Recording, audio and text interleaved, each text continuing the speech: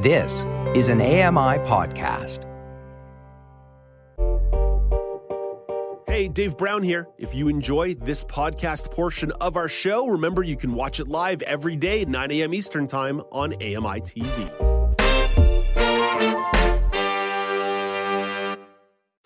Good morning. It's Tuesday, November the 15th, 2022. Welcome to Now with Dave Brown, coming to you on AMI TV. I'm Dave Brown. Let's hit the horns and go.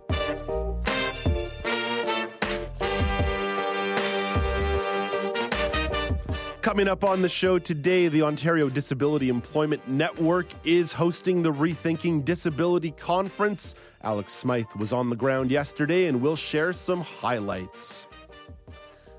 The Care Possible online platform has been launched in Manitoba to connect people with home care providers. Megan Gilmore will tell you more. And Sault Ste. Marie has a new accessibility coordinator. Dorothy McNaughton fills you in with more information in her community report about Diane Morel.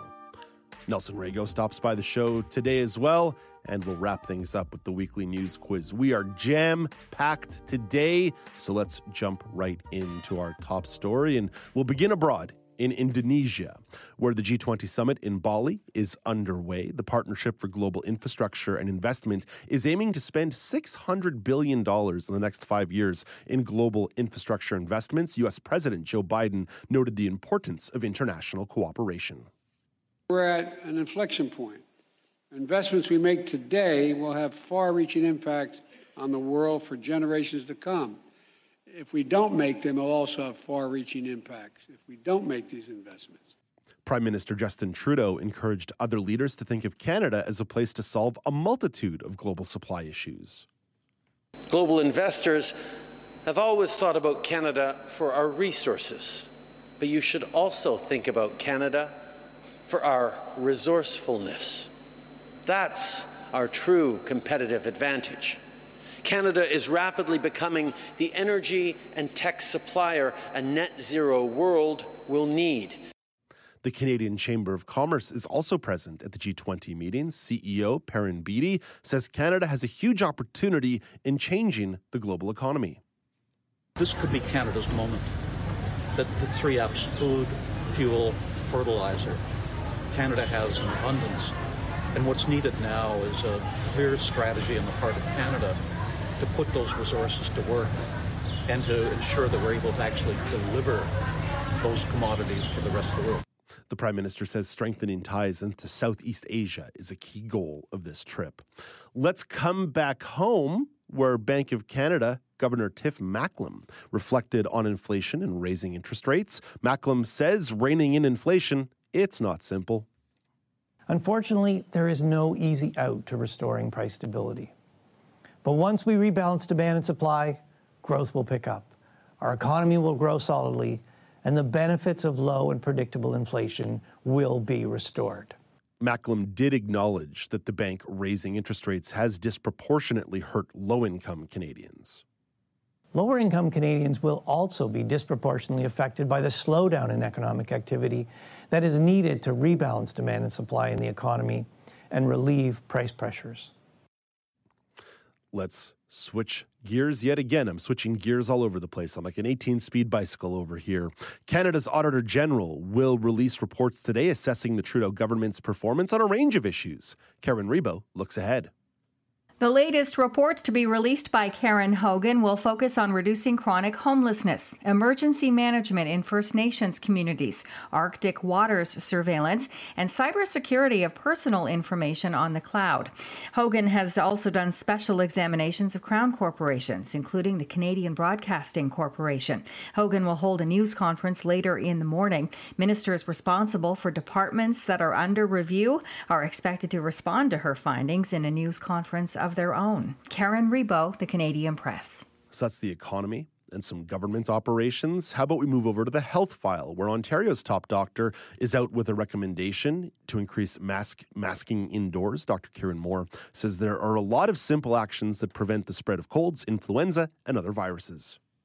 If you have any symptoms of infection, you should mask around those that are the most vulnerable to our individuals. You should be screening on a daily basis.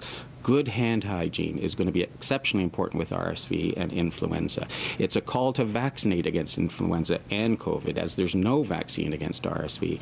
We need to protect our health system. We need to protect each other. And it's really getting back to all of those basics.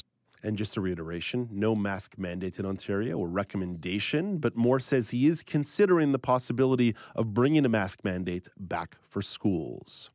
And as we look to the federal side of the health file, the federal New Democrats are calling for a public inquiry into Canada's pandemic response. NDP health critic Don Davies says now is the time to assess the government's response so that it can be better prepared for future pandemics. That's why today I'm calling on the federal government to launch an independent public inquiry into Canada's COVID-19 preparedness and response under the Federal Inquiries Act. As you know, whenever I share a COVID-19 story, I like to share some of the broader context for you. So, active hospitalizations for COVID have held steady week over week at around 5,300. There have been 293 deaths from COVID across Canada in the last week and over 20,000 new cases. And of course, we're talking a lot about influenza as well, with positivity rates going up across the country. There are currently 78 hospitalizations across Canada for influenza. And one more story to get to, and this one's going to relate to our daily poll. Thank you for bearing with me as I ran through the jungle of news there. The United Nations says the world's population has reached the 8 billion mark. Let's pop some champagne with Charles de Ledesma. The projection came in a UN report released in July that said much of the growth expected between now and 2050 is coming from just 8 countries. Half of those are in sub-Saharan Africa: Nigeria, Congo, Ethiopia and Tanzania. The UN says the populations in the region are growing at 2.5%. That's more than 3 times the global average. Still, experts say the bigger threat to the environment is consumption, highest in developed countries not undergoing big population increases. I'm Charles de Ledesma. And that is going to relate to our daily poll at Accessible Media on Twitter, at Accessible Media Inc. on Facebook. But before I give you today's question, let's just recap what we did yesterday. Having a little bit of fun as we spoke to Mark Aflalo about Black Friday and Cyber Monday deals. We asked you, have you started your holiday shopping? 100% of you are keeners and said yes. 0% of you said no. Today's question, also a yes-no question, forcing you into a binary. The world's population has reached 8 billion. Do you ever worry about too much population growth? Yes or no? And just before we jump in here, I do want to mention there was a book written in the 1960s called The Population Bomb, which talked about concerns about global population. And to a certain degree, most of what was written in that book has proven to be kind of bunk and hooey. But you heard it in Charles de Ledesma's report there. Consumption is a concern, and we know what consumption means is oftentimes a driver of climate change. So more people consuming more things means more climate change. There is a direct correlation between the massive surge in population growth that occurred in the 1860s in the height of the Industrial Revolution and where we're at today, i.e. the global population was like 1.5 billion, and now we're at 8 billion about 150 years later, and we've seen climate emissions go up and up and up and up. I'm not blaming people necessarily. I'm not saying that having more babies is necessarily a bad thing, but to a certain degree, I do ask myself this question: how many people can we keep bringing in here and then realistically keep talking about keeping climate change under control? Because humans breathe CO2 together. That's how we be. We consume the oxygen. We breathe out CO2. We create emissions as well. Alex Smythe, you and I are sharing the same oxygen and CO2 in Studio 5 today. It's lovely to have you here in person. What do you think about this question? Yeah, Dave. So it's one of those things that I was thinking about this, and I get your point in terms of how, there are going to be greater impacts on climate change and global warming. More people you have, more people putting more carbon into the air. I also look at it from food security standpoint, from space standpoints, and I think we have also learned to be smarter when it comes to how we're building cities, how we are doing things like farming, how we're industrializing different sectors, and we become more conscious of the environmental impact on those things. So I think there's certainly more space that we can take on more people. And it's now we're starting to realize, okay, well, we just have to be smarter with how we're going about population growth in terms of the impacts of it. We're farming. Well, we're doing more conservative efforts when it comes to farming. We're doing less environmental impacts as a result of it because we're more aware of climate change and those impacts. So I think we certainly can handle more people. It's just how we go about managing the greater population, where we're having more people live, if it's still going to be in those massive population centers, or if we start to create new communities, population areas. And as the report said, a vast majority of this population is taking place in Africa. And so there's a lot of work that still needs to be done to ensure that there's a sustained population in Africa, because there's still droughts, famines, all sorts of humanitarian crises that do take place there. Alex, I like your optimism. Let's see if Eliza Rocco has the same kind of optimism. Eliza, what do you think about this global population? 8 billion? Does the number make you nervous at all? It really does. I do not have the same kind of optimism. This is something I think about so often, just the staggering amount of people that are on this earth really blows my mind when I try to wrap my head around it. But it's right now, sure, 8 billion, that's okay, but we're increasing at such a rapid rate, and we're not really slowing down all that much. And we are slowing down a little bit in more developed countries like Canada. Like, people are having less kids, but it's because it's too expensive to have kids. Oh, exactly. But in places like Alex said, in Africa, like, they're having more and more children, and it's just, I don't know how many people we can add to this earth without it becoming, it's already unsustainable to have 8 billion people on this planet, in my opinion, especially the density in which people are. Like Canada, we have a luxury. Toronto's quite dense, obviously, but the rest of the country really isn't. People are spread out. People have a lot of space.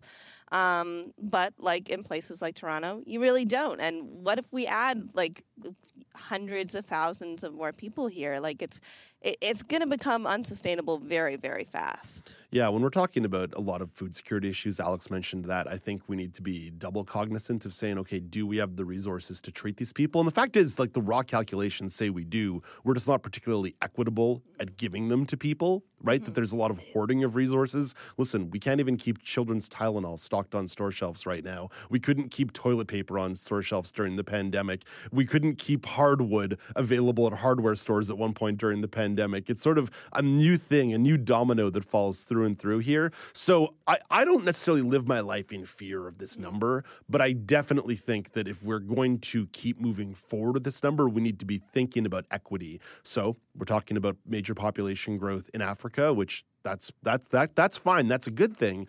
But we need to be ensuring that places that may not be having the proper access to energy or sustainable food, we have to make sure that people are given the opportunities and empowered to build those sustainable systems around the globe. So these are things that are coming up at the G20. These are things that are coming up at COP27. These are the core questions of our time. And yes, I think it's fair to look at them through the lens of population growth. The question is, can we keep up with the population? And right now, I think we're failing a little bit on that. I think that we're still in the theorization and the ideation phase of those sustainable opportunities, and the population is going to keep growing in the meantime. Eliza, thank you for your thoughts on this one. We'll talk to you a little bit later in the show. At Accessible Media is where you find us on Twitter. At Accessible Media Inc. is where you vote on Facebook. Let's go back to Alex Smythe, who has the national weather updates.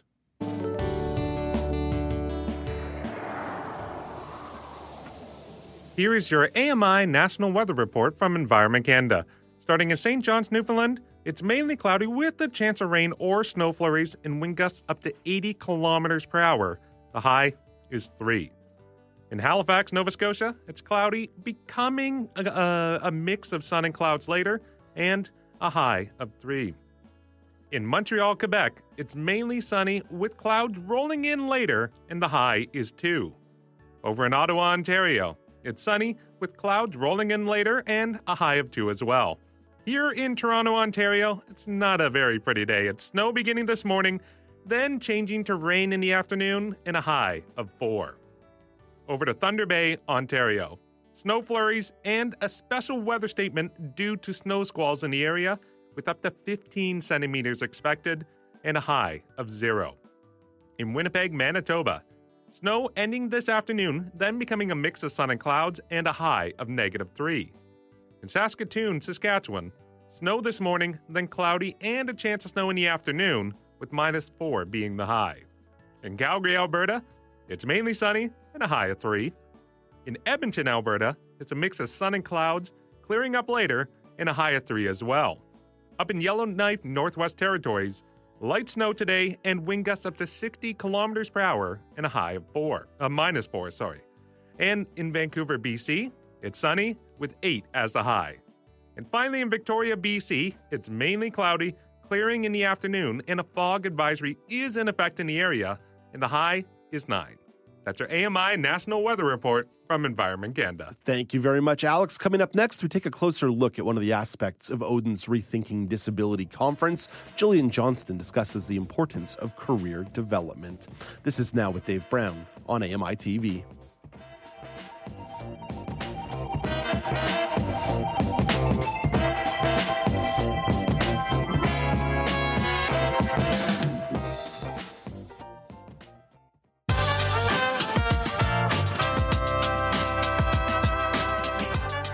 Welcome back. It's Now with Dave Brown on AMI. You noticed that Alex Smythe is joining me in Studio 5 today because Alex Smythe was on the ground yesterday at the Ontario Disability Employment Network Rethinking Disability Conference and conducted a whole bunch of interviews while he was down there. Alex, we've got a whole mess of interviews to share over the course of the next couple of shows that you conducted yesterday. Who is the first person that you want to feature?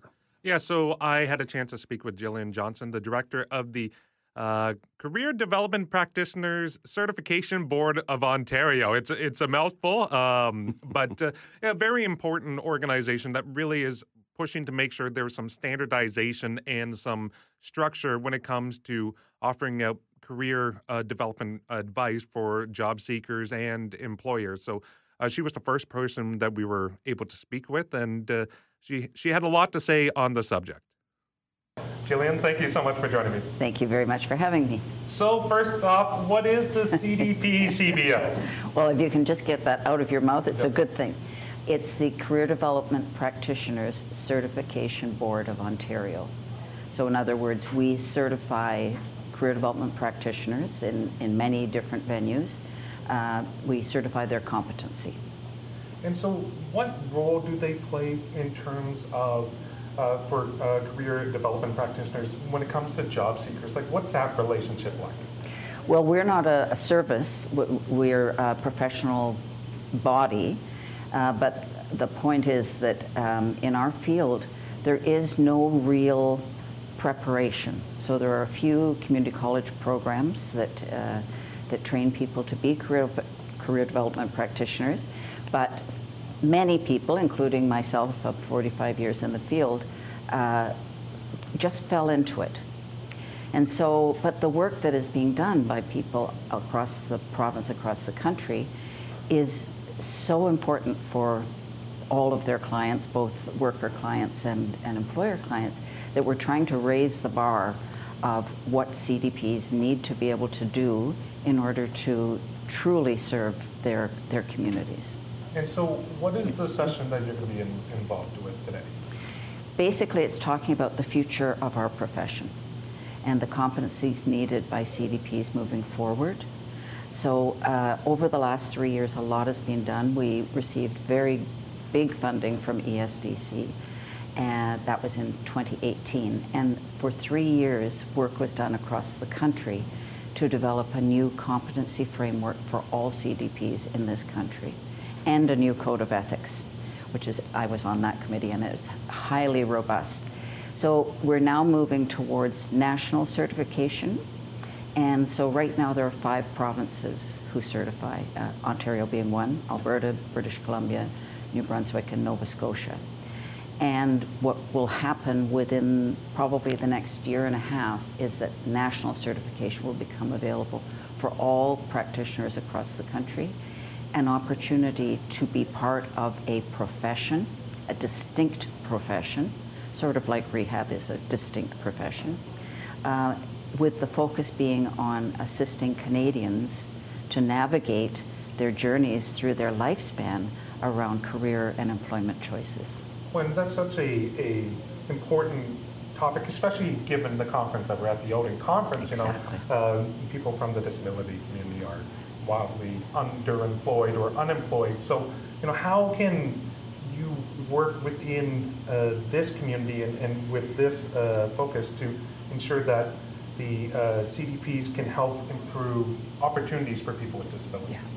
Well, I think that's where competency preparation comes, so that helping people to acquire the skills and knowledge they need to work with their clientele, whoever that clientele is. And in this case, ensuring that people who serve the public who perhaps live with disability, in terms of how can they, if you think about the speaker this morning, how can they instill possibility when so much of our services and our funders, in fact, look more to what are your outcomes as opposed to what are the possibilities for people. And for many clients, including those living with disability, the message that they may have received most of their life is that you can't. And a CDP's job is to help people say you can. And our job is to ensure that CDPs have training, have knowledge, have theory behind them, but also that the most basic of qualities of any good CDP is empathy. The ability to put yourself in the other person's shoes, even if you've never lived that life. For sure. And you talked about how there's the development of a framework, the policies and code of ethics. Does also attending events and participating in events like this help build a network for when you are dealing with members of the disability community, that you have a greater understanding of other opportunities, organizations that maybe CDPs can go to and be like, hey, look, there may be an opportunity here for you? Yeah, I mean, I think the thing is that we are a massive community of people, but little known. And so any given Canadian who needs extra help may not even know that services of CDPs are available to them, and by and large are free. And so part of the whole push towards national certification and other things that are happening nationally is to advocate for the service, advocate for the profession, advocate for the people that we serve, and advocate to funders around what is needed to be able to ensure that Canadians can navigate their futures, because that's what it's about. It's about the future. And speaking of the future, do you see that the future is bright, given the work that's being done by you and the CDP Board of Ontario to create more of a standardization, a certain level of work and support that for people with disabilities getting into the workforce, that it's going to be a brighter future ahead? Absolutely. I mean, that's what it's all about. If you look back 50 years, the workplace was a very different thing, and the contract between employer and employee is completely different. Nobody teaches you that. And then if you add on any form of barrier, any form of obstacle, perceived or otherwise, reality or otherwise, it makes life so much more difficult. So who is going to teach people what they need to do to be able to get to where they want to go? But even before that, who helps people to have the dream? If the dream has been beaten out of them, so to speak, and everything around you says, well, why bother?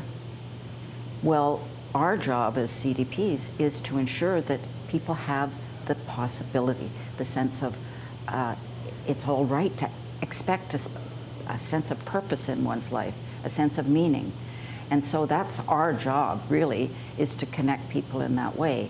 And as you come to an event like this and you're surrounded by people who are passionate about what they do, you can feel the energy. And so for all CDPs, it's really important that we connect with each other. I might not know things that you might know. You might not know things that the next person might know. And it's in building our networks and seeing ourselves as part of a network, a giant network of helpers in this particular area, that I think makes all the difference for the clients that we serve. And not just the work-seeking client, but also the employer client. because help employers to understand they're not doing somebody a favor by hiring somebody with a disability. They are hiring somebody to do the job. And so all the CDPs who do all that outreach to an employer as well, I mean, it's crucial that they have the competency to work with employer communities, with chambers of commerce, all the things that make a difference. You know, work funds this country. Our taxes fund this country. And so we need to make sure, like just as one Canadian to another, we need to be sure that people work, and hopefully work for decent wages and decent jobs with decent conditions, and that's where we come in. We're sort of that catalyst to help people make that jump over. That's such a key point that you made there. So where can folks at home go to find out more information and see if there's maybe some services that could be available for them? Well, in any community, there will be some form of equivalent to a 211, which is many years ago I worked for the Community Information Centre of Toronto, but almost every community has one. And if they look up employment services or they look up career services, and then it's a matter of figuring out who does what, because the field is broad.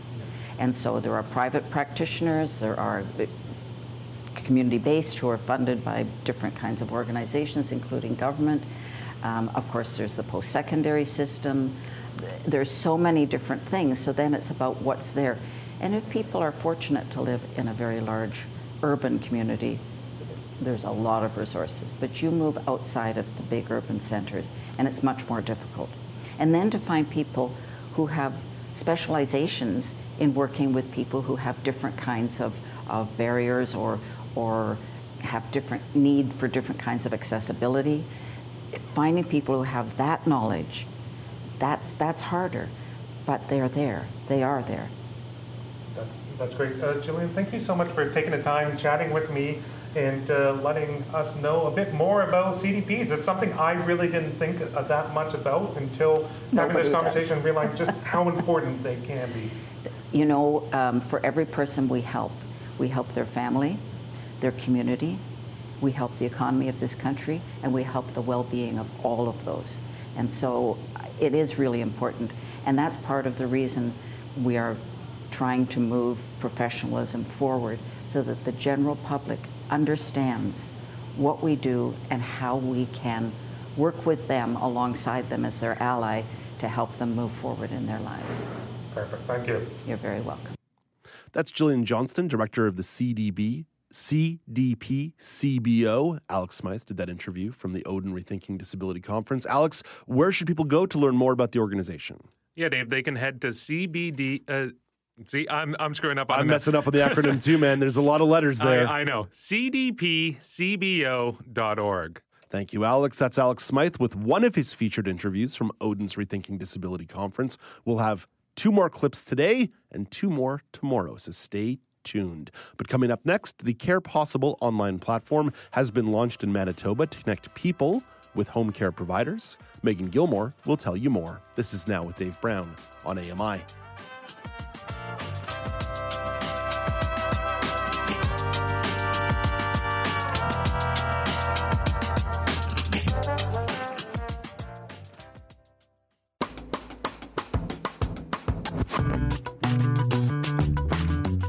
Welcome back. It's Now with Dave Brown on AMI. Manitoba Possible has launched an online platform to connect people and home care workers. Accessibility reporter Megan Gilmore is here to tell you more about Care Possible. Hey, good morning, Megan. Good morning, Dave. How are you? I'm well. So, Megan, how did Care Possible come together? So like you mentioned, it's being offered through Manitoba Possible, which is formerly the Society of Manitobans with Disabilities.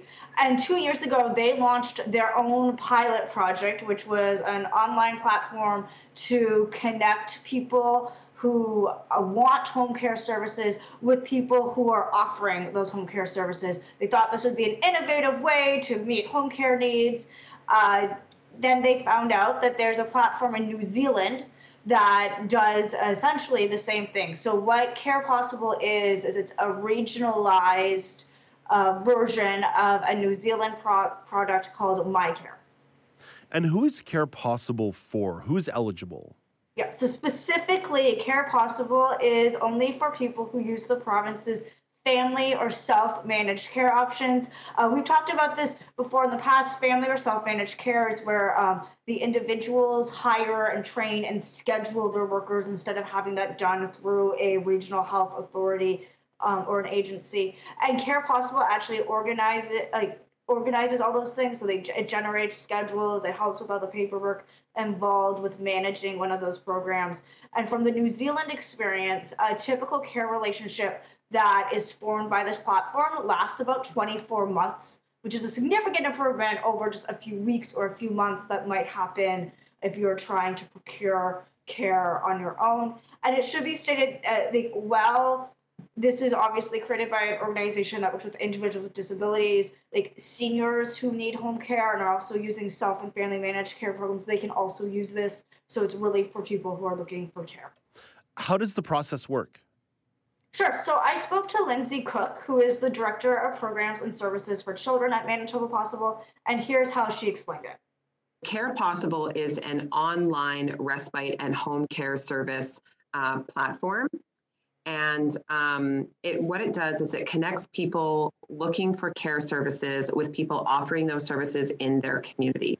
It features interactive maps, filtering criteria, so you can filter workers based on perhaps the languages they speak, the skills that they have to meet your care needs, their availability. We know that at times receiving care can be a really personal, intimate experience, and that connection and that right match is really important. So we help build those connections, but at the same time, what the platform allows is for you to build a network of support. Megan, and that can be... No, go ahead, please. And that network of support, that can be really important. Let's say if you have somebody cancel in the last minute or something and you need to get a shift filled, that's where the interactive maps come in. So you can see where everybody is and find somebody who's close to your location. Obviously, these kinds of working relationships can be very intimate and personal. So what's being offered to increase safety? Sure. So anybody who joins the platform as a worker, so someone who's offering care services, they have their identity verified in multiple ways. And this would include things like uploading criminal record checks, vulnerable person screening. So all those safeguards are in place. And then there's a rating and a review system. So kind of think like Uber, like we're all used to rating and review things. But any review that is 3 stars or less, so it's a 5-star system, anything that's not a 4 or 5-star review automatically generates a ticket, and a customer service team will call the individuals involved and try to determine why was this experience not ideal, those types of things. And of course, there is the actual employee experience to consider as well. So how does the platform consider the experience of workers themselves? Sure. So I was asking Lindsay questions about, does this type of platform encourage the gig economy and precarity in work?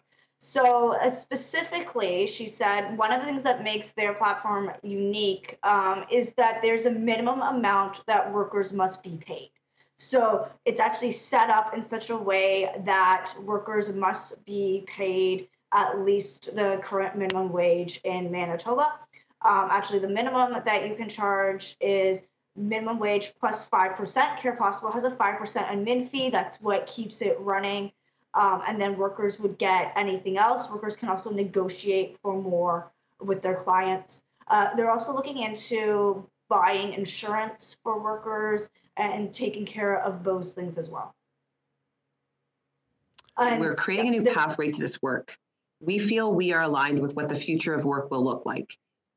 Control over your schedule, control over when you work, with whom you work, being able to set your own wage. Those are all things that we think this up and coming workforce are looking for. And so while there are challenges in recruiting home care and respite staff in our province, we feel that we're offering something that is going to encourage many, many more Manitobans to consider this line of work. Megan, was there more you wanted to say before we set up that Lindsay Cook clip? No. Okay. You also spoke with a Care Possible user. Who is Amanda Kozak? So Amanda is someone who's been on the self-managed program since November. She's a paraplegic and a wheelchair user. So she needs help with pretty much all the tasks of daily living. And she's involved with several disability organizations, including doing bookkeeping for one. So she has bookkeeping skills, but she admits that the administration involved in self-managed care can still be a lot of work. So she signed up for Care Possible. As soon as she heard about it, she was one of the first people to do so. And she's just looking for home care because it's hard to find workers in the area of Winnipeg where she lives. Along those lines, how does Amanda describe using self-managed care? So she would describe it as managing your life like a business. And here's more of what that looks like. It's a struggle to manage your life. Like you're every little thing.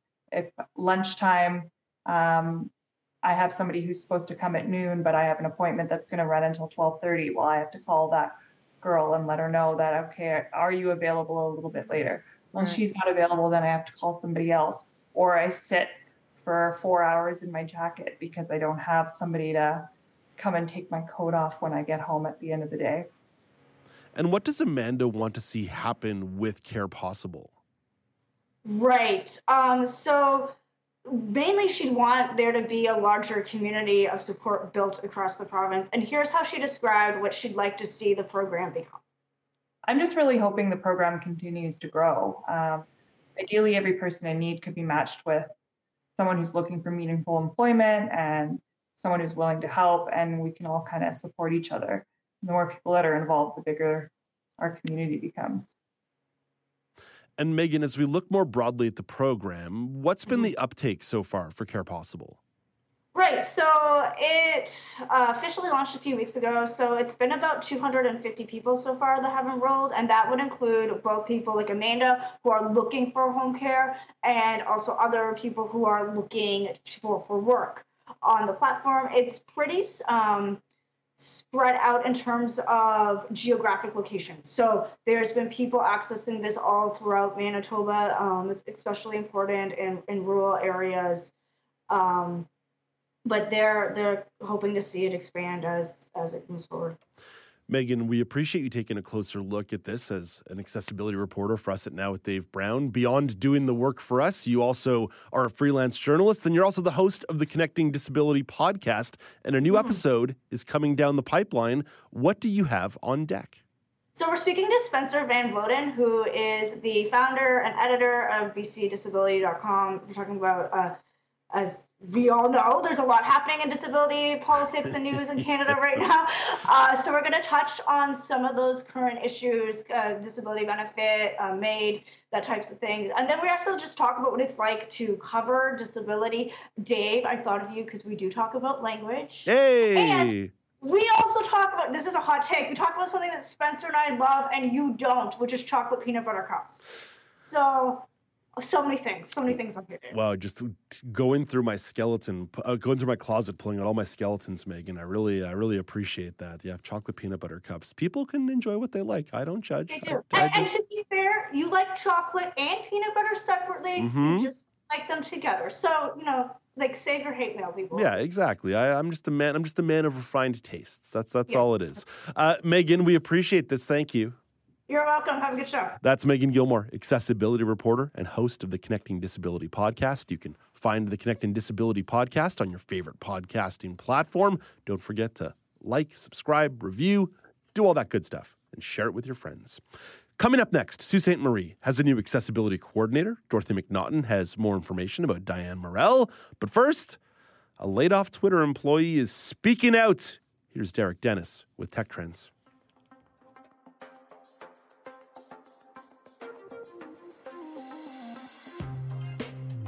Before being laid off this past weekend, Melissa Engel worked in Twitter's Civic Integrity Department, writing and maintaining algorithms designed to crack down on political misinformation. She says those algorithms made use of natural language processing technology. It searches language for keywords or phrases which we had identified as belonging to political misinformation. So we would flag those tweets and a certain subsection of those, say 200 a week, would be sent for human review. And she warns as Twitter reduces staff, those algorithms could degrade. Over time, with fewer people there, they're absolutely going to degrade. Content moderation is extremely important. I know it's not like a quote-unquote sexy topic, or some people don't think it's important, but without it, your platform can crash and burn. With Tech Trends, I'm Derek Dennis, ABC News.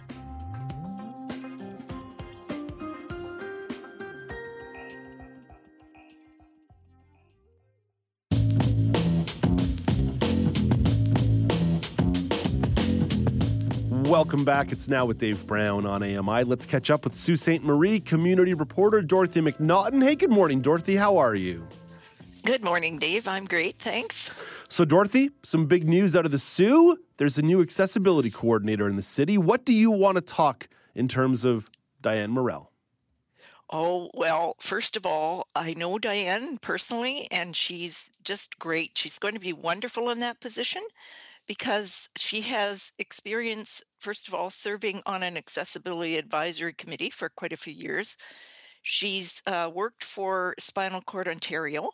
Diane uses a wheelchair, so she's very aware of lots of the issues, and also lots of the issues for people with all different kinds of disabilities. She's doing research. She's trying to get up to speed. She hasn't been in the position very long, but she's also already had 2 meetings of the Accessibility Advisory Committee. What kind of issues can people bring to Diane? That's a great question.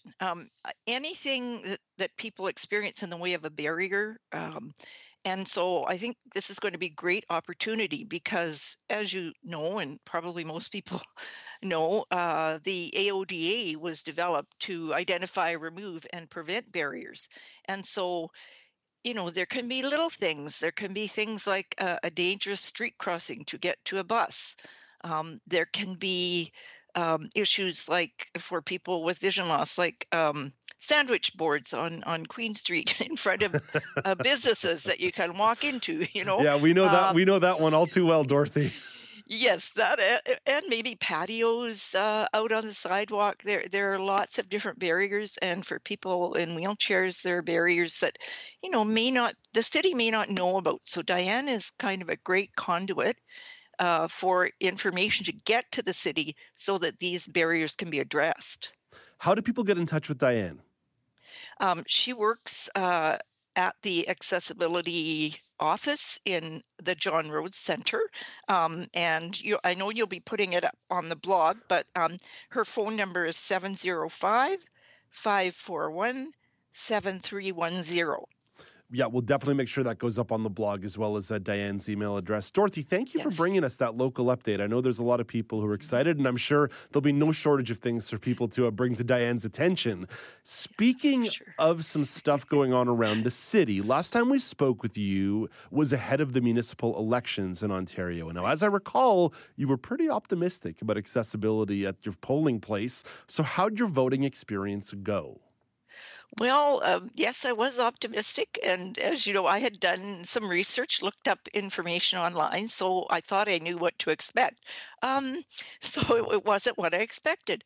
There weren't any problems getting into the polling station and speaking to people, and, no problem with ID or any of that kind of thing.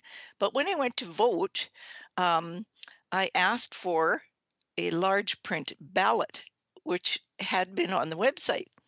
Well, no, they didn't really have a large print ballot. They had a large print list of candidates, which you could refer to, which is different. Right? Yeah, that is quite a bit different, in fact. Yes. So they gave me the large print list, and that was helpful. That was good to have that.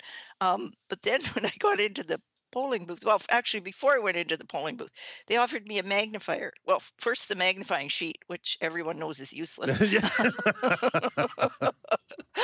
And then a magnifier, which wasn't a whole lot better. And then when they gave me the sheet and I took it into the polling booth, it was tiny, tiny print. Even my husband had difficulty reading it. So I don't know whether it's because they were using the automatic tabulators where the sheet goes into the machine and automatically gets counted. But So I had a lot of difficulty trying to figure out the names, and then beside the name, they had a little tiny red circle. And I had asked previously for a template. I figured, well, at least if I had the template, I'd have more hope of getting my X in the right place. Yeah. They didn't have a template either. So they need to look at more accessibility features. The other thing they tried to do was get me to vote by proxy. And I said, that is an option. However, it's a last-ditch option because I want to be able to vote independently. We do live in a democracy after all. Exactly. And they were totally mystified by that concept because they thought the proxy is an automatic solution. So I think better training, also better promotion of what they do have to offer, because it was hidden on the city's website. Yeah. And the way I think they can improve it, the one way is through online voting.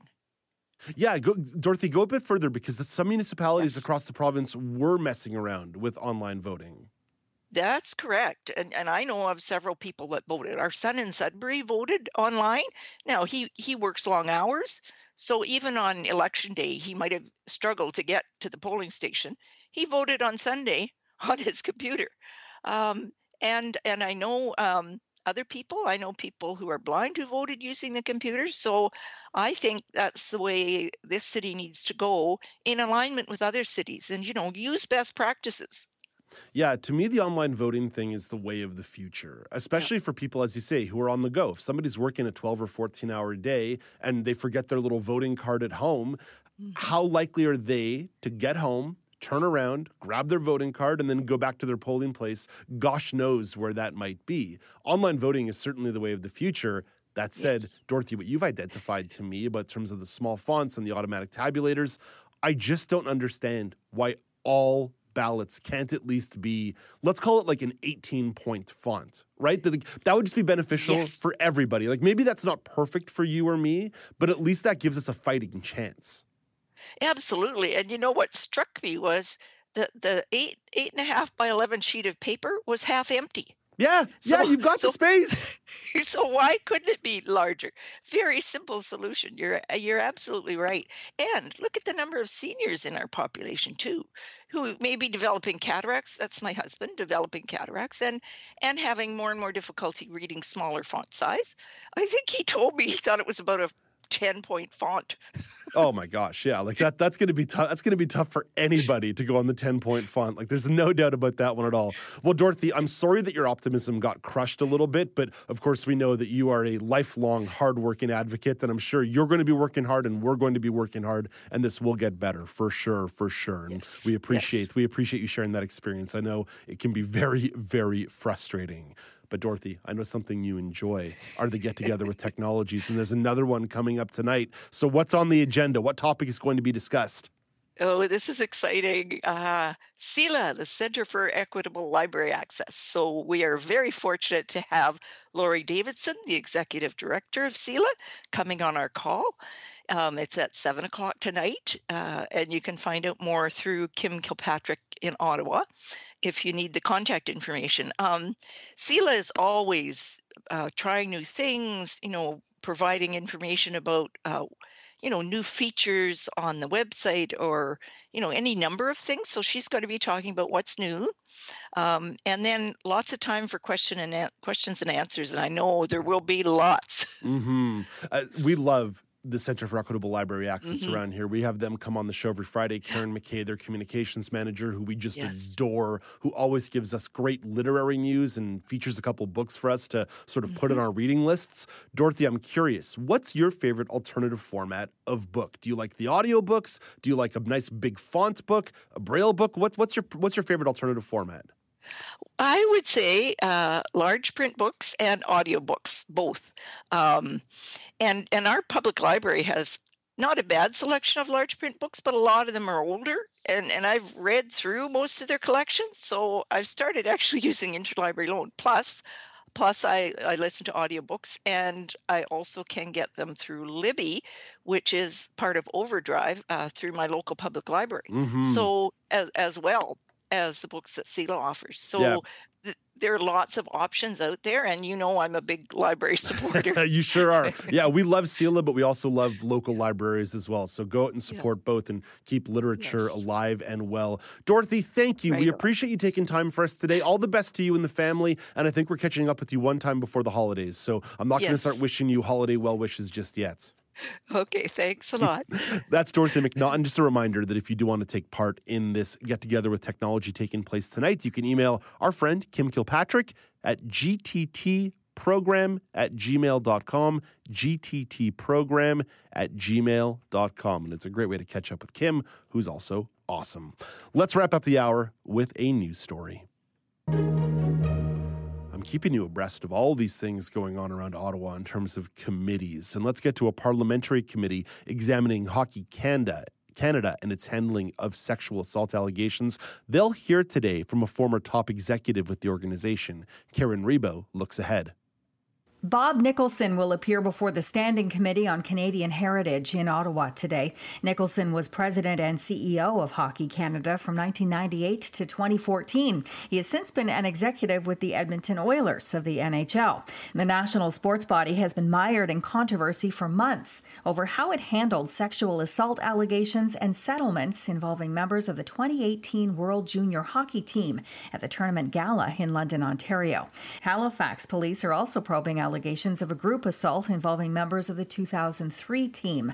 None of the allegations have been proven in court. Karen Rebo, The Canadian Press. And while we're talking about parliamentary committees, not too much to share from the Emergencies Act inquiry yesterday. However, today, RCMP Commissioner Brenda Lucki is going to be on the stand. So there should be some very interesting revelations there, including some emails that have been submitted as evidence saying that perhaps the Government of Canada and other local police forces did not explore all other avenues before invoking the Emergencies Act. So Brenda Lucki, the Commissioner of the RCMP, will be asked about that today. So we'll have some sound from that one for you tomorrow. I want to backtrack to what I asked Dorothy McNaughton. What's your favorite alternative book format? What's your favorite alternative book format? You can always give us feedback on the show by sending us emails, feedback@ami.ca, feedback@ami.ca. You can find us on social media @Accessible Media, on Twitter @Accessible Media Inc. on Facebook, or you can leave us voicemails, 1-866-509-4545, 1-866-509-4545. Coming up after the break, I'll have a little more sound from the Ontario Disability Employment Network Conference. This is Now with Dave Brown on AMI.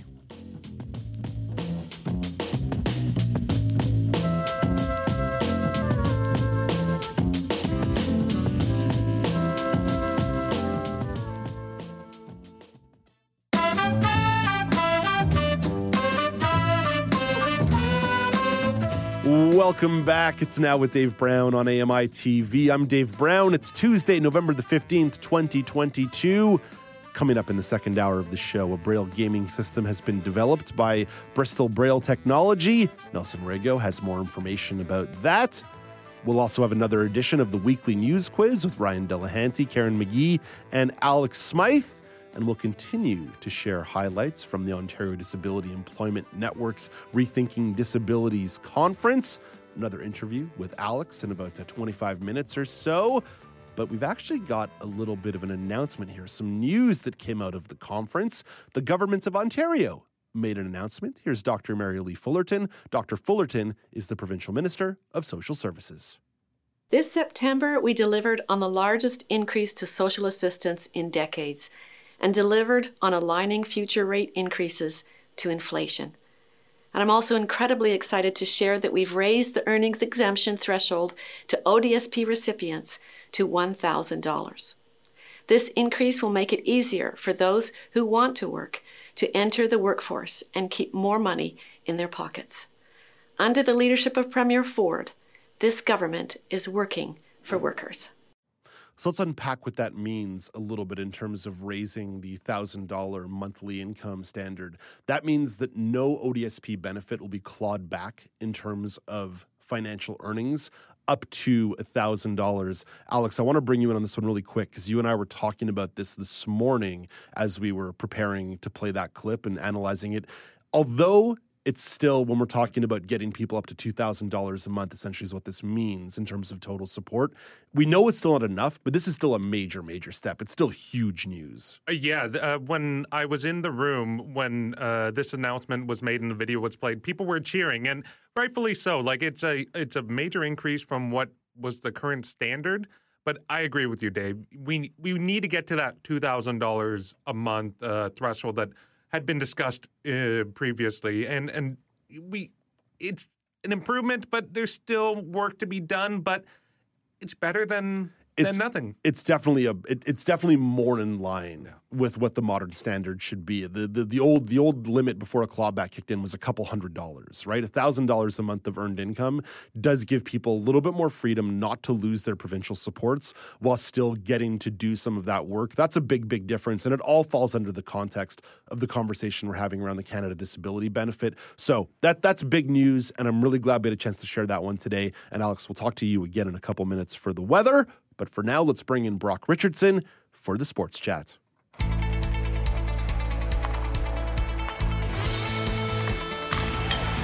Hey, Brock, we seem to find ourselves talking about the CFL a lot these days, not just because of the playoffs and not just because of the Grey Cup taking place this weekend. There was a blockbuster trade that was made yesterday by the Hamilton Tiger Cats. Yes, there was. And sometimes at this point in the week, after Monday and before, Thursday Night Football, I sit there and I think, what are we talking about tomorrow? And then, boom, something comes out like this. So the Hamilton Tiger Cats have acquired the rights to Bo Levi Mitchell.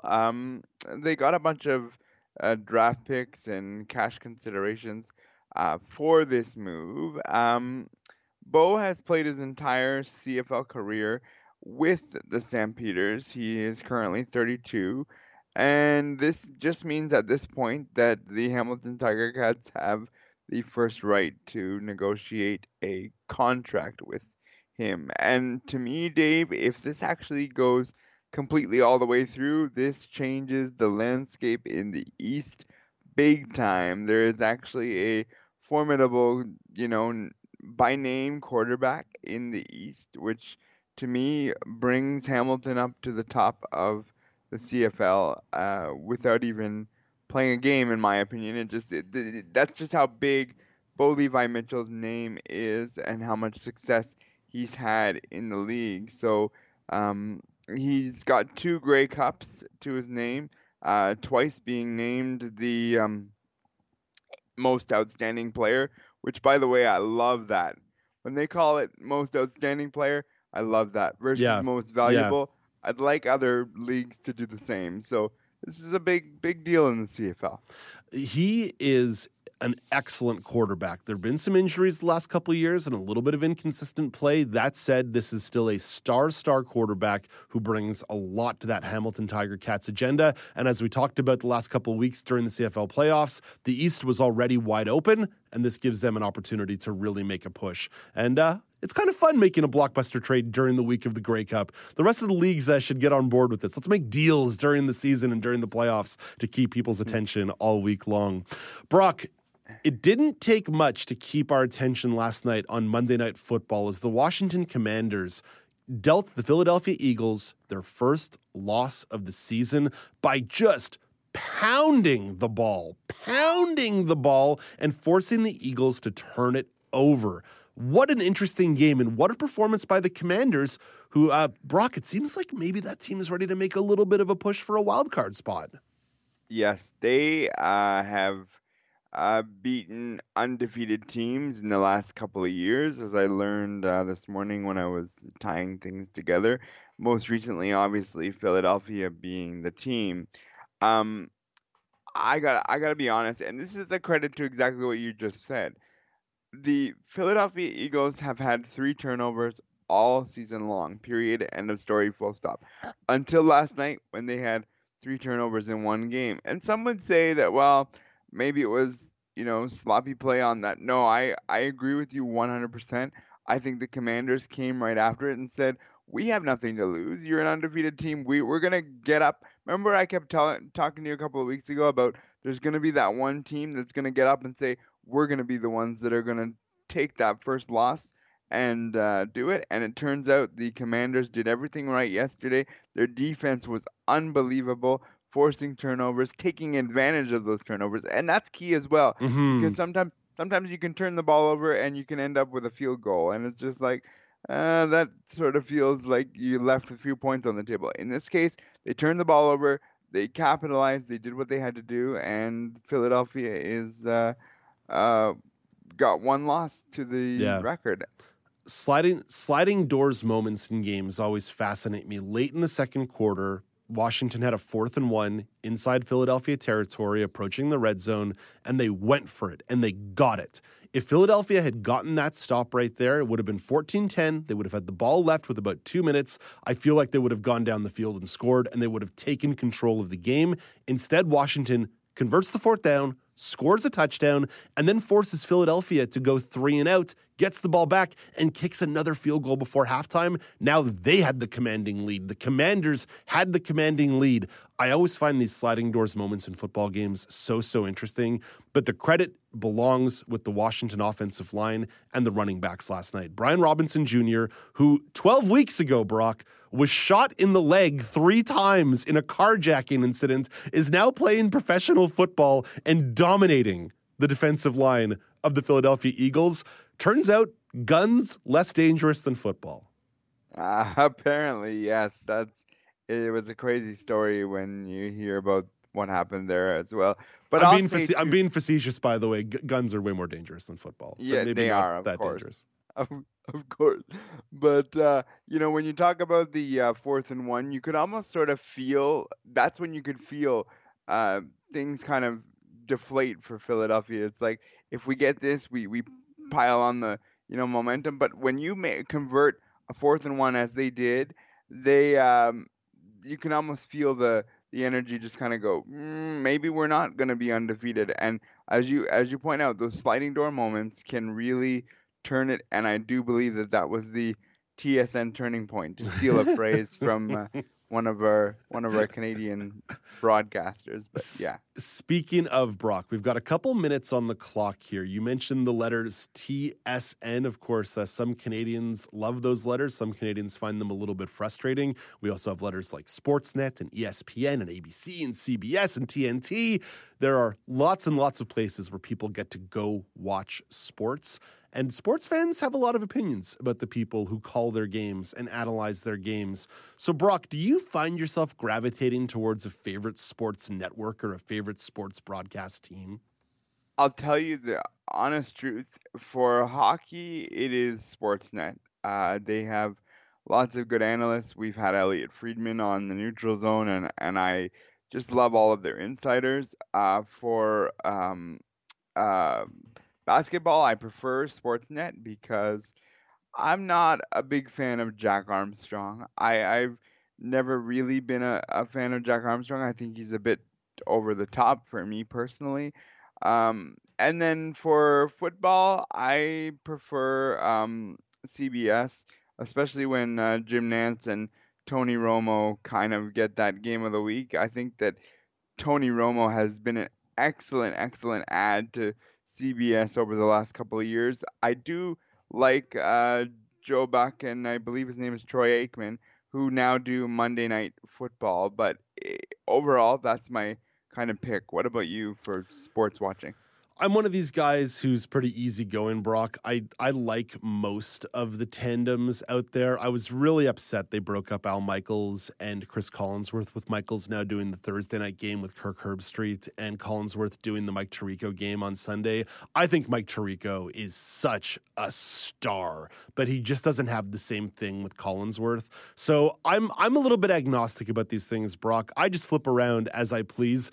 If I'm being totally candid, I tolerate most of these tandems and occasionally love some. I would say the best in the biz, though, is Kevin Harlan. If anybody wants to go to YouTube after the show and listen to a clip he did about a cat that got onto the field at MetLife Stadium a couple Monday Night Footballs a few years ago on a Monday Night Football game, the way he calls that cat running towards the end zone and running up into the stands is professionalism through and through. So no matter who's calling my game, give me Kevin Harlan, and I'm a happy, happy man. Brock, we got to get out of here, but before we say goodbye, you are the host of The Neutral Zone on AMI Audio, which airs Tuesdays at 11 a.m. Eastern Time. What is coming up on the show today?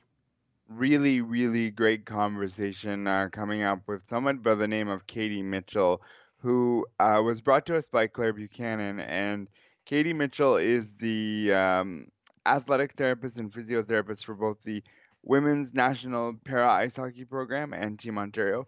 And she also focuses her PhD on concussions. So we have a lengthy conversation on concussions and the impact on concussions in sports in general, but also para athletes in general. And so she's got some real fascinating things to say coming up. It's about a 25-minute conversation, and it was wonderful. So look forward to that. Very good. The Neutral Zone coming your way Tuesdays at 11 a.m. Eastern Time on AMI Audio, available for podcast as well as on YouTube a little bit later. Hey, Brock, thank you for this, my friend. Have a great day.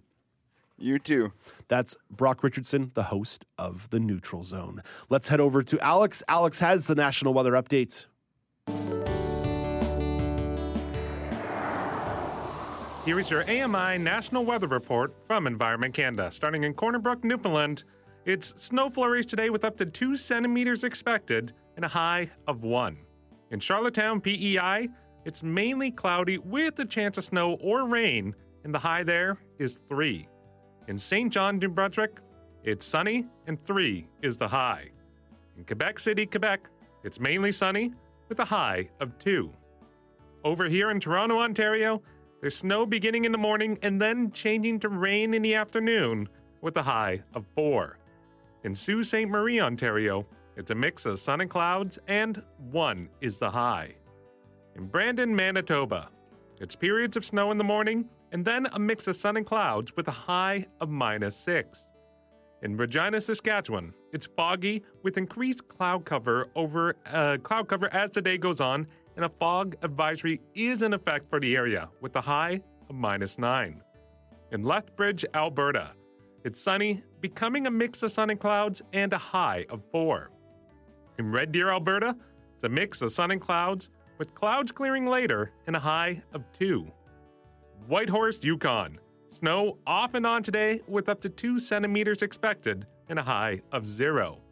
In Kelowna, BC first, it's cloudy with a high of 0.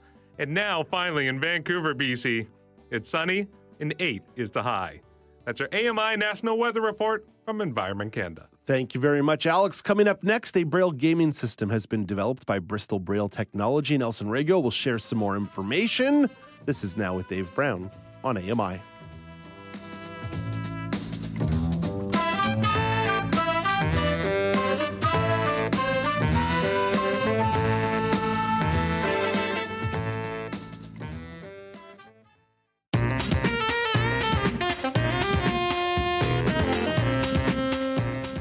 Welcome back. It's Now with Dave Brown on AMI. The founder of Cool Blind Tech, Nelson Rego, is here to talk about some new developments in inclusive technology. Hey, good morning, Nelson. Hey, good morning, Dave. So, Nelson, let's start with Braille Bristol Technology. They've developed their first ever Braille gaming system, the Canute Gaming Dock. So, Nelson, let's start with the inspiration. What inspired them to make this technology? Yeah, back in 2011, the company founders wanted to develop a Braille machine to reverse the decline in the literacy for the blindness community, because that's a big thing these days with Braille just not being as prevalent as it should be. So that was the objective, was to just get people to be more literate with their Braille devices, as opposed to what we're doing now with all these touched devices that we use. So when we're talking about games, this could mean a whole lot of different kinds of games. So what are some of the game titles that are going to be included in this? Yeah, they have a couple of games. There's a City Explorer game. There's a game that's called Snake. And then they actually have a feature where it allows the user to actually develop their own game. So that's the other cool aspect of this, is that if there's a game that you have in your head that you want to actually create, this device actually allows you to do that. Now, the company Bristol Braille Technologies, they've been around for a long, long time, but I need a reminder about some of the other products and technology they've developed. Yeah, their first machine was back then they touted as the Kindle for the blind. So it was the Canute 360, and that allowed users to read books, read music, and allowed them to read graphs. I think at the time, the device they had 9 rows of Braille, which at that time was very unusual because usually you just have like 1 row. So that was the original machine, and then that machine spun off into the machine that we're talking about here today, to hopefully inspire people that want to get into sort of programming or computer science, and even with the tactile component, allowing people to sort of develop their spatial awareness with their built-in that City Explorer app that allows people to sort of figure out their orientation and spatial awareness. So yeah, there's some cool features that allow people to sort of learn from the current machine.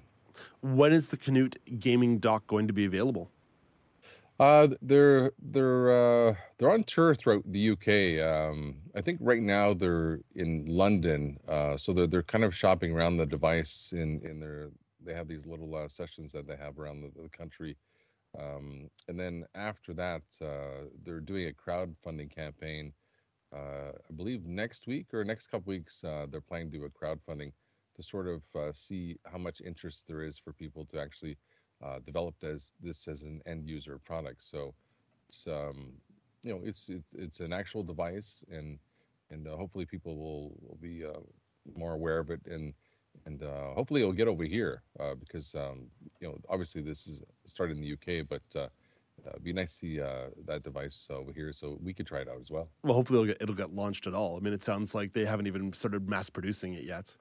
No, they're not quite there. They still need that funding behind it to sort of develop the product. Nelson, let's move over to your tech tip, and it's a really useful one for folks who are onto the iOS 16 operating system.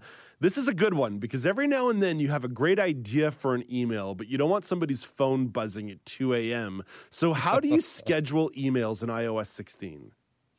Yeah, this is a really cool feature. We're actually starting to see more of this with other apps as well, but you have to have iOS 16 for this to work. And it's a very simple thing to do. So you just launch your built-in mail app in iOS, and if you're composing or replying to an email, you would obviously select your person that you're sending to, the subject matter, and then filling in the draft area where you want to fill out the information. And then from there, for a side user, you just tap and hold the send button. For a voiceover user, you do like a single finger and then tap twice and hold for the pop-up to actually get the send later feature.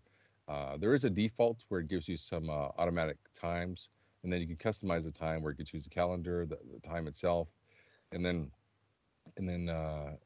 it'll actually create a folder for it to send later. You'll see that later, so you can actually customize it or just send it directly if you needed to actually send it more urgently. So, like you said, there's a lot of us who are blind that are a bit of night owls that have these great ideas in the middle of the night. You don't feel comfortable sending it, early in the morning. So it's nice to have this feature to send to people. Yeah, not that I feel too guilty about sending people notes whenever I'm awake, but sometimes people make presumptions at 2:30 on a Saturday morning. What was Dave really thinking about when he sent this email? So yeah, sometimes it's nice for a little bit of incognito. Also, let's be fair. There are certain situations where you get an email notification first thing you wake up in the morning. Maybe you're not actually going to respond to that because you're going to go through your morning routine. You're going to have your coffee. You're going to take a shower. You're going to go to the gym. You're going to do kind of whatever. But then all of a sudden that opportunity, if that email comes in at, say, 9 o'clock or 8:55, right as you're sitting down at the desk when you get to the office, you might actually be able to sort of target when somebody may get to a response quicker. So there's some strategy to this as well, not just sort of trying to keep up appearances.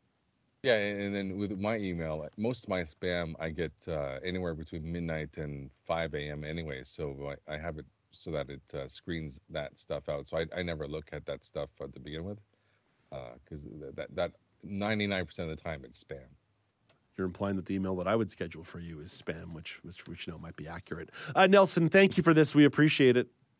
Great, thanks. Take care. That's Nelson Rago, the founder of Cool Blind Tech. Coming up next, you'll learn about Project Search, an organization dedicated to career transition training for people with disabilities. Alex Smythe caught up with one of them at the Odin Rethinking Disability Conference yesterday. So we'll share a highlight from that conversation. This is Now with Dave Brown on AMI.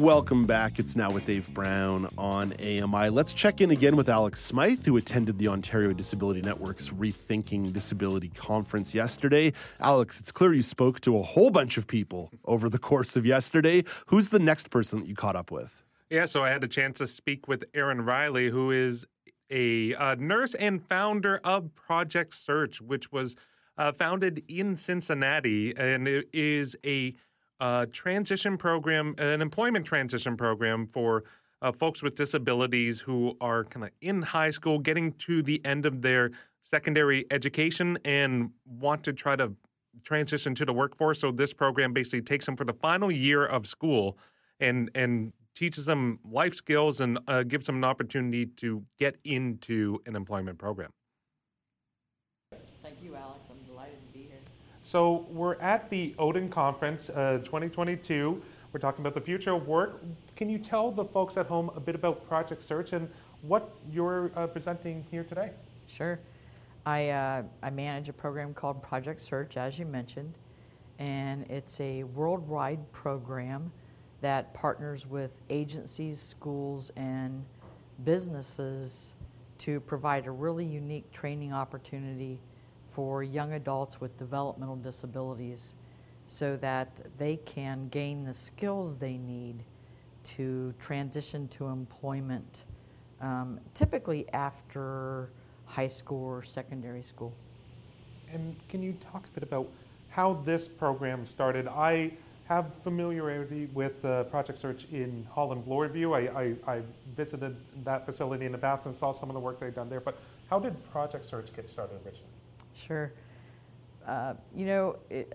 It's not a sexy story, but I'm a nurse and I was the director of the emergency department at Cincinnati Children's Hospital in Cincinnati, Ohio. And I think for me, it really was a social justice issue. I was aware that we were providing a great deal of medical care to all types of people with disabilities. And yet, once they grew up or once they left the hospital, the only thing we were really allowing them to do when they came back to us was to volunteer. Despite the fact that we had over 60 training programs and we were the largest employer in Cincinnati, we'd never really intentionally included people with disabilities in any of our training programs or in our employment programs. And so I had the position power to do something about that. And so I reached out to the community. I brought together people who knew about and worked with the topic areas and had the resources to make a difference, and ask if they'd be interested in teaching me what I didn't know and working with me to create a program, which we then brought into Children's Hospital. And our first year was 25 years ago. We had 12 young adults who were 18 to 21, and they spent their entire final year of high school inside the hospital. So they were there for 9 months, Monday through Friday, and learning skills, learning how to be adult workers, and that was how it started. Why was it important to focus on students who were still in school and reaching the end of their high school education as the target for this transition program? That's a great question. You know, certainly there are lots of groups that can benefit from training, and we just happened to choose one group. I'll tell you why I think it's an important group, and that is because education's important, and the reality is for young adults with intellectual and developmental disabilities, there is a sweet spot, and that sweet spot for reading, writing, math, attendance, hygiene is probably at its highest when they are leaving high school, secondary school. And if we can catch them before they leave and get home and then stay at home and don't work or don't do anything, we're getting them when they're reading well and they're getting up in the morning, they're used to going someplace,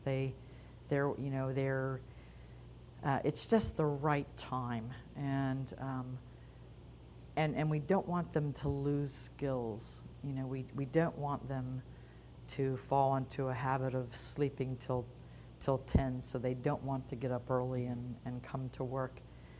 It's a sweet spot. It definitely is,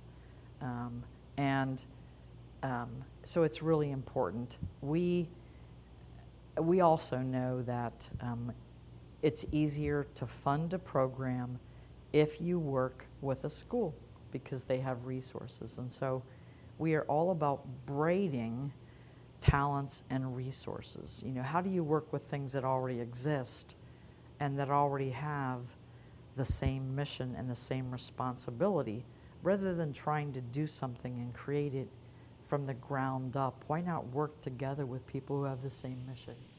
Yeah, it makes total sense. And as you say, too, there's that skill base that is still there, and it's still ingrained because of the routine of daily school. Oh, you know what? You just used the perfect word, routine. Yeah. That is the word.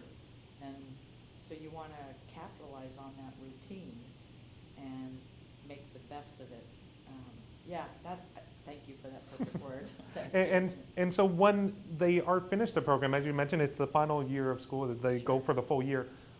What is the results that you tend to see from people who go through the Project Search program? Do they go on to meaningful employment afterwards? Yes. We have a very high rate of employment, Alex, and but I'd be lying if I said we were perfect, because we're far from it. So, you know, it's funny. Our goal is 100%, and we don't reach it. But so last year we have a database. We measure our outcomes. We strive for 100%. We never want to take a single person into our program and fail. But last year, we got about 75% employment, and we have 700 programs. Actually, today I think we have 715 around the world, and each of those this year, coming out of COVID, had an average of 8 participants, 8 interns. I can't do the math in my head, but 715 times 8. So we serve a lot of young people. I struggle with that because that still means we have a room for a lot of improvement, and we work every day to figure out how we can be better, and because people with disabilities have amazing potential. They can be great employees. There are industries and companies out there that need employees, and we have a responsibility to make that connection. And sometimes, it's funny. I've been thinking about this a lot lately. There's this tendency on the behalf of those of us who sometimes work in the disability field. When we're not successful, we blame it on the person with the disability. You know, they were too hard, or we didn't get enough money, or it took us too long, or they couldn't do the job, instead of saying, you know, well, maybe I didn't figure out what I needed to do to adapt the job or find the right tools.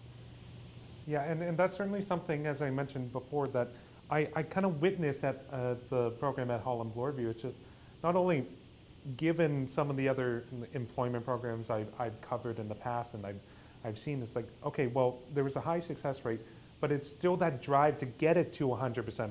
It's not being satisfied at 75, 80%. It's no, we want every single person to come away from this program having meaningful employment for a long-term period. You know, thank you. You're so much fun to talk to. Because it isn't just a job either. You know, we could all go out and find anybody a job bagging groceries. Let's just face it, we could do it. But most of us, including people with disabilities, don't want to bag groceries, and we don't want to wipe off tables. And people with disabilities weren't born to do the scut work that no one else wanted. And it is unfair that they are continually put into those types of jobs, because it's the easiest job for us to find. And especially when their capabilities are so much greater. But we have an obligation to teach them greater skills, and we have an obligation to go out and market those skills. And you know, at Children's Hospital, we have people with Down syndrome who are sterilizing dental instruments, and we have people with Williams syndrome and cerebral palsy who are working in our central sterilization department, putting together surgical kits. Have you ever had surgery? I have. Okay. So I'll ask you a question. How many dirty instruments or mistakes would you want in your surgical kit? 0. I want it all. Handshake on that one. Yep. Yeah, okay. I'm with you on that one. I would not want any mistakes on my surgical kit. And you know what? If you work with a person with a disability, you're going to get 0 mistakes on your surgical kit. Yeah. And they are just as capable, if not more, of doing a perfect surgical kit than anyone else in that department. And people with disabilities are incredibly capable of doing really difficult things. Sometimes they need to have an aspect that is repetitive or systematic, but the things they are able to do are shockingly amazing if we just open our minds to it. We're the problem. And sorry, you got me. No, I know. You're clearly passionate about this, Erin. I want to hold you quickly to this one.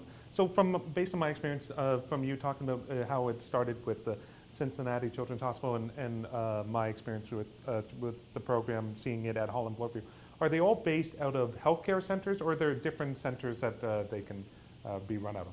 Yeah, that's a great question. No,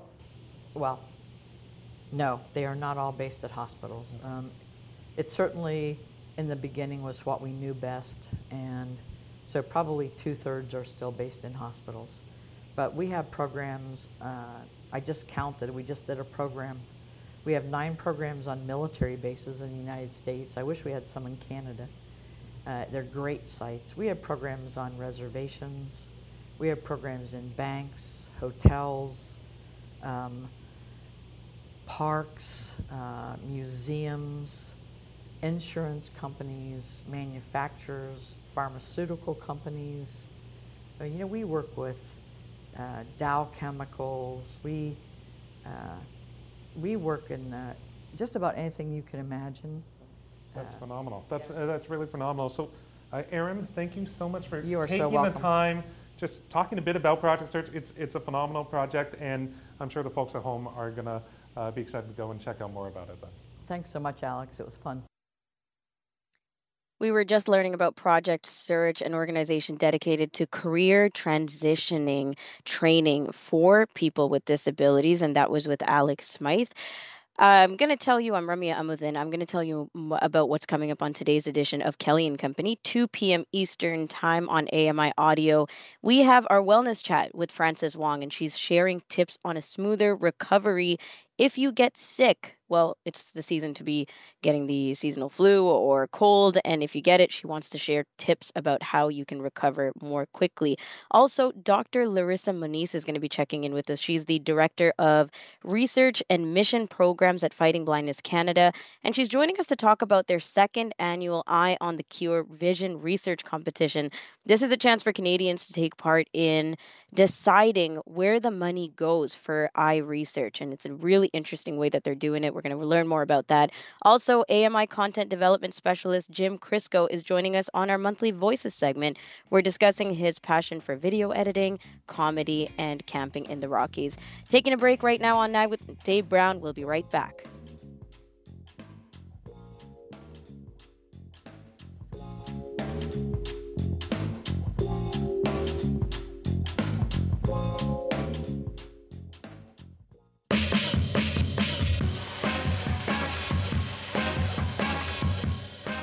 Back. It's Now with Dave Brown on AMI, dealing with total technical collapse around these parts, so bear with us if this next segment is a little bit choppy.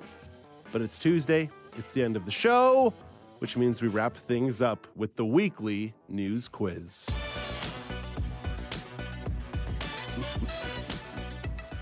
Yeah, we're not hearing the sound, but apparently there is indeed sound coming down the pipeline. Let's see if we can try to make this quiz happen by welcoming in our contestants, Karen McGee, Ryan Dillahanty, and Alex Smythe. Hello, Karen. Good morning. Guys, I'm not hearing Karen, which also makes me assume I'm not going to hear Ryan. Hello, Ryan. Hello, good morning as well. Guys, we may not be able to do a quiz here, because if I can't hear Karen and Ryan, I'm not going to know their answers, and we're not going to be able to do a quiz. I could go one-on-one with Alex here, which may be what we're going to do here. Well, just instead of us wrapping up the show completely and throwing in all the towels, let's not quit it all the way through. Alex, what do you say we go one-on-one with a couple of news quiz questions here before we say goodbye? Yeah, let's do it. Let's give it a try. We'll see how top of mind I am on the news. All right. So question one was going to go to Karen McGee. At the COP27 climate summit in Egypt last week, several countries pledged new financial help to poorer nations for damage caused by climate change. Which country did not agree to do so? Ooh, interesting. There's a few off the top of my head, but I will ask for the options. Was it Russia, Germany, or the United States? I'm going to go with Russia. That is incorrect. It is the United States. They did not offer financing, even as many European countries promised to support poorer countries affected by climate change. Alex, question number 2 was going to go to you, so this seems very appropriate that it's staying with you. Buyers paid more than $1.5 billion last week, an auction record for which items from the estate of Microsoft co-founder Paul Allen? I did not hear this one. I'll need the options. Yeah, we were focusing on dinosaur bones and Tyrannosaurus Rex skulls last week on the show. So was it his 6 West Coast homes, his art collection, or his 3 super yachts? Geez. I mean, all of them are just ridiculous. They all sound like $1.5 billion price tags. Yeah, and that's the thing. I was like, maybe one will stand out. Okay, so it's real estate, it's artwork, or it is... super yachts. Super yachts. I'm going to go real estate.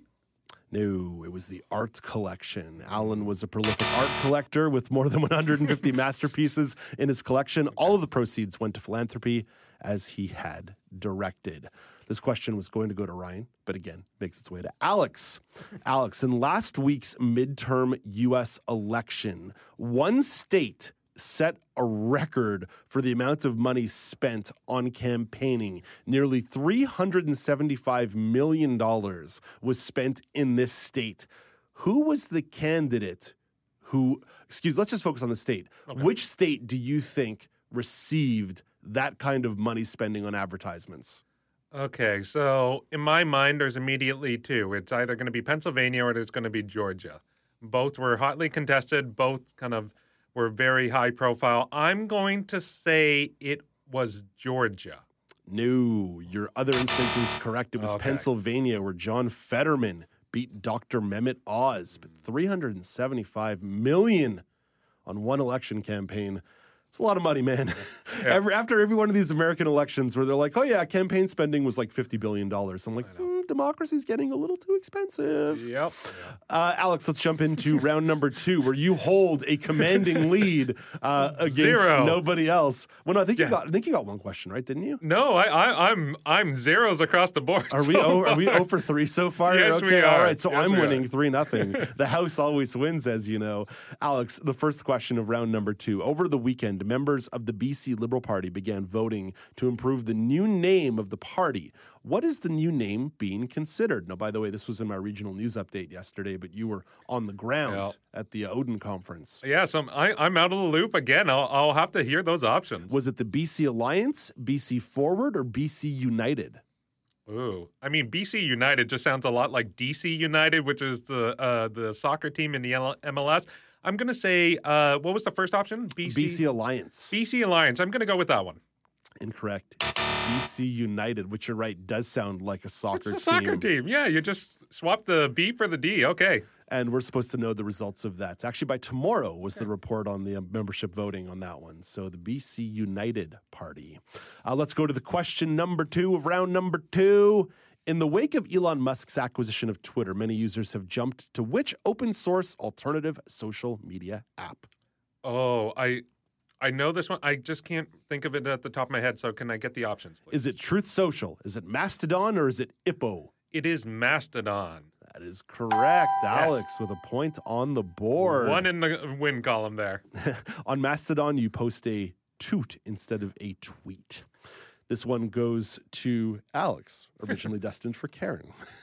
Yesterday, Russia announced they were banning comedian Jim Carrey and 100 Canadians, as well as this well-known author. Who is the writer?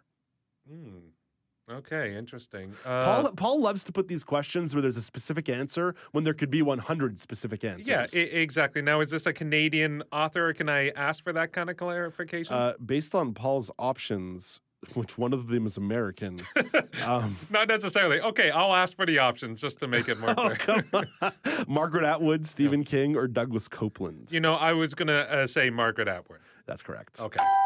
Russia's foreign ministry announced Monday that 100 Canadians have been added to the list of people banned from entering the country in response to sanctions against Russia by Canada.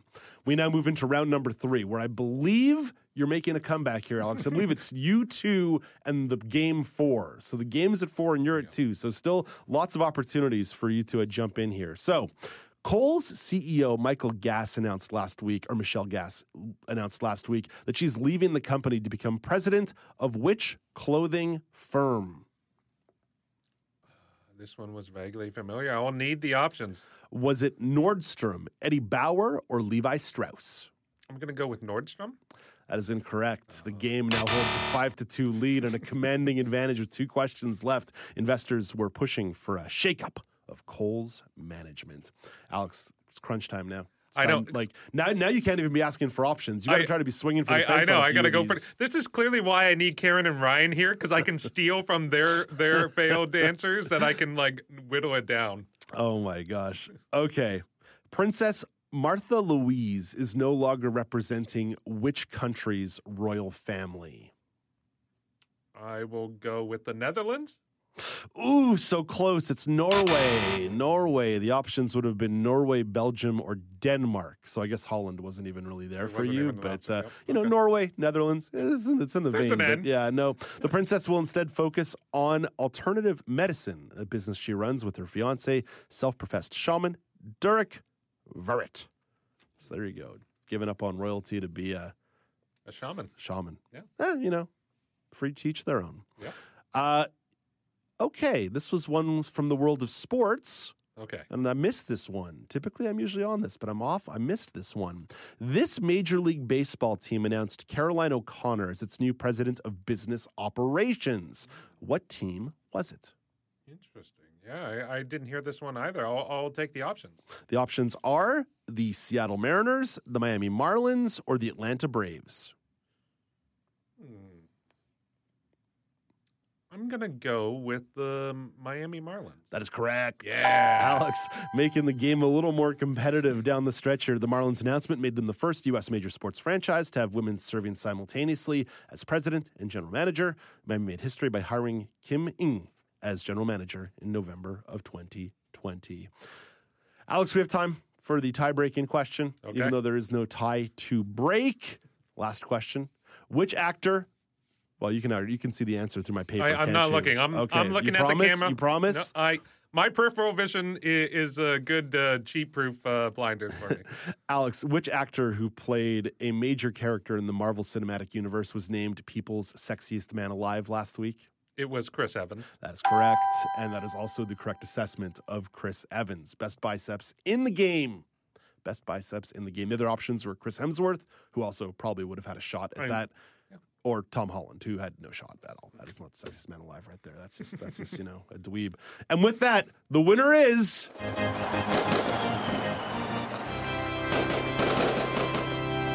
me. I won. Yeah. I'm the winner. Quizmaster finally takes home a big W with the weekly news quiz. Alex, thank you for that. Thank you for playing along as we had some major technical snafus and meltdowns around this studio. So big thank you to Eliza and Bruce and Dan and Kingsley and Leanne and Ray and our tech services team who tried to bail us out but couldn't quite get all the hamsters back onto all the wheels for us. And we want to thank you for your patience as you deal with our perpetual cycles of technical madness here on Now with Dave Brown. We promise you that we're working on it. And I promise you, hopefully, that we'll be back again tomorrow morning at 9 a.m. Eastern time for another edition of the show with more great interviews that Alex did at the Ontario Disability Employment Network's Rethinking Disability Conference. 2 more interviews coming your way from some of the great folks who are on location as that conference continues to take place in the Greater Toronto Area over the next few days.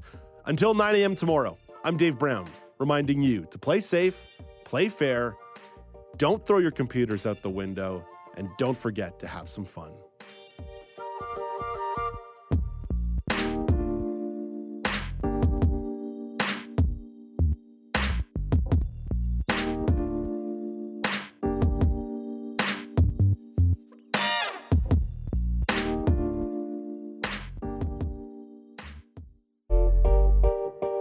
Hey, Dave Brown here. If you enjoy this podcast portion of our show, remember you can watch it live every day at 9 a.m. Eastern Time on AMI TV.